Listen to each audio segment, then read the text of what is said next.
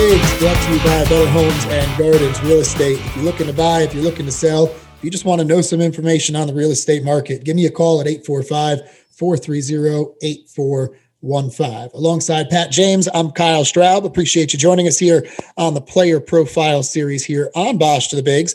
We've got just two players left, Pat. Of 27, we are down to our final two. Colby Wilkerson is the one that we will be talking about in this episode. And just before we hopped on air, we both kind of said it simultaneously. This is a player that when we see him out there, both of us just really like to see him play. Just that he brings this grit, this energy, and good things happen, I think, when he's out there for the Tar Heels. Yeah, a grinder. I mean, he really is. I mean, he's the definition. I think, this applies to any player on this team as much as anybody, a tough little nut, in the saying of Roy Williams. I mean, he really is. I think about it all the time, every time he's out there. Comes to UNC last season from, Kerr Vance Academy in Henderson, where he won 3 state championships under his dad and coach, Todd Wilkerson. I mean, so he just kind of has that sort of winning pedigree as well. And I think that's something that kind of sticks out to me about him in general that's just kind of the way he plays, I feel like. I mean, he knows what he needs to do. Played in 33 games last season with 18 starts. Didn't blow you away at the plate, slashing 254, 324, 302, and 73 plate appearances, but definitely had some moments, 3 multi-hit games, including a 4-for-4 effort in that series finale against Duke. And he was super impressive defensively. I mean, that's the main thing that really kind of stood out over the course of the last season, making appearances at second base, third base, and shortstop. And, the thing is 254 for his freshman year batting average. That's not a bad number for a true freshman, considering all of the things that we know that, there was no season for them the year before. You're coming in and didn't really have a ton of playing time early. So it was kind of, as the season progressed, he started to see a little bit of an uptick. And I think 260 or around there for a batting average as a freshman, that's pretty darn good, especially when you throw in the other things that he brings to the team, the intangibles, that toughness, the defense that we saw from him as well. It has probably been a very fun battle for the coaches to see him and Patrick Alvarez at second base. I'm sure they're pushing each other every single day. And it's nice to know that if Alvarez, like we expect, gets to start at second on opening day, and he hits a slump or something just doesn't go right, you've got somebody in Colby Wilkerson who can slide in there and you don't feel like you really miss anything. And I think the other spot to really look at him at is that shortstop position. I mean, because, hopefully nothing happens to Danny or anything like that. Or if, maybe you just need to give him a rest. Mm-hmm. I think this coaching staff has a ton of confidence in Colby to be able to handle that position. And I think, that's something that's going to be especially interesting to watch, when we get to this time next year, because, he's going to have spent 2 years playing behind Danny, learning the position. And I think, he's just going to be such a plus defender there. I think that's something that even, you'll see a carryover effect even this season as well. I think that's a great point because of his 18 starts last year, one of them actually came at short when Soretti wasn't able to go. So it's really a good point and a spot to keep an eye on because we're also talking about a year where we're back to normal scheduling.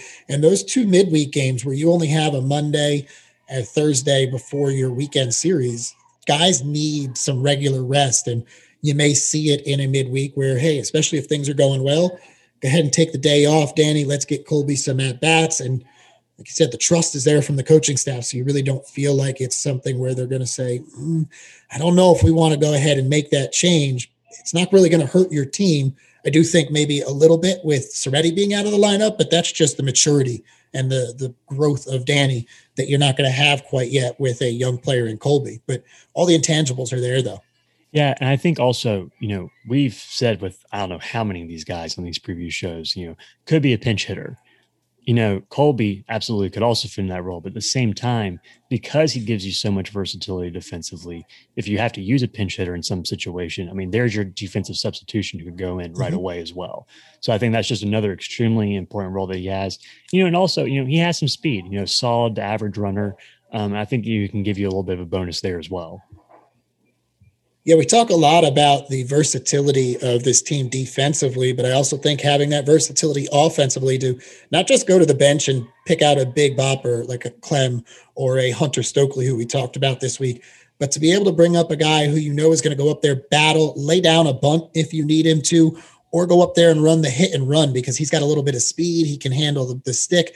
it's just nice that this team has that versatility both offensively and defensively, and he fits into both of those roles. So it will be interesting to see how much playing time he's able to carve out, how and where the coaches get kind of inventive and find ways to get him in the lineup, because he's clearly a guy that they like and want out there on a, if not everyday basis, a semi-regular basis though. All right, Pat, what is the number to know for Colby Wilkerson? Yeah, the number to know for Colby Wilkerson is 3, which is the total number of sacrifices that he had in 73 plate appearances last season. That included a sacrifice fly and 2 sacrifice bunch, which is the second most among returning players. Although we mentioned, his big performance against Duke, the game that really sticks out to me the most when thinking about on Colby's season is the series opener at Florida State, where he earns the start. He comes in, was hit by a pitch in his first plate appearance, perfectly executed a safety squeeze to score a run in his second plate appearance. And in his third plate appearance, he puts down a sacrifice bunt that ultimately leads to Angel Zarate driving in 2 runs to put UNC ahead 3-0. And obviously UNC goes on to win that game. So, doesn't get a hit the entire game, but was just extremely productive, made the most of his at-bats. And as we talked about here at the top, just a winning player. And, the guys, and you see the coaching staff really trust him. You've seen that even in this offseason, where I don't think there's a player on this team that the coaching staff gives the green light to more in terms of like, hey, if you want to put a bunt down here and you see it, go ahead. And I think he has a really good eye for that. And I think that, just that amount of trust and his ability to do these little things that help you win a ball game is just so invaluable. 2 points before we get off of this episode here. One, you talk about finding other ways to help the team. It's one of the things I love most about baseball.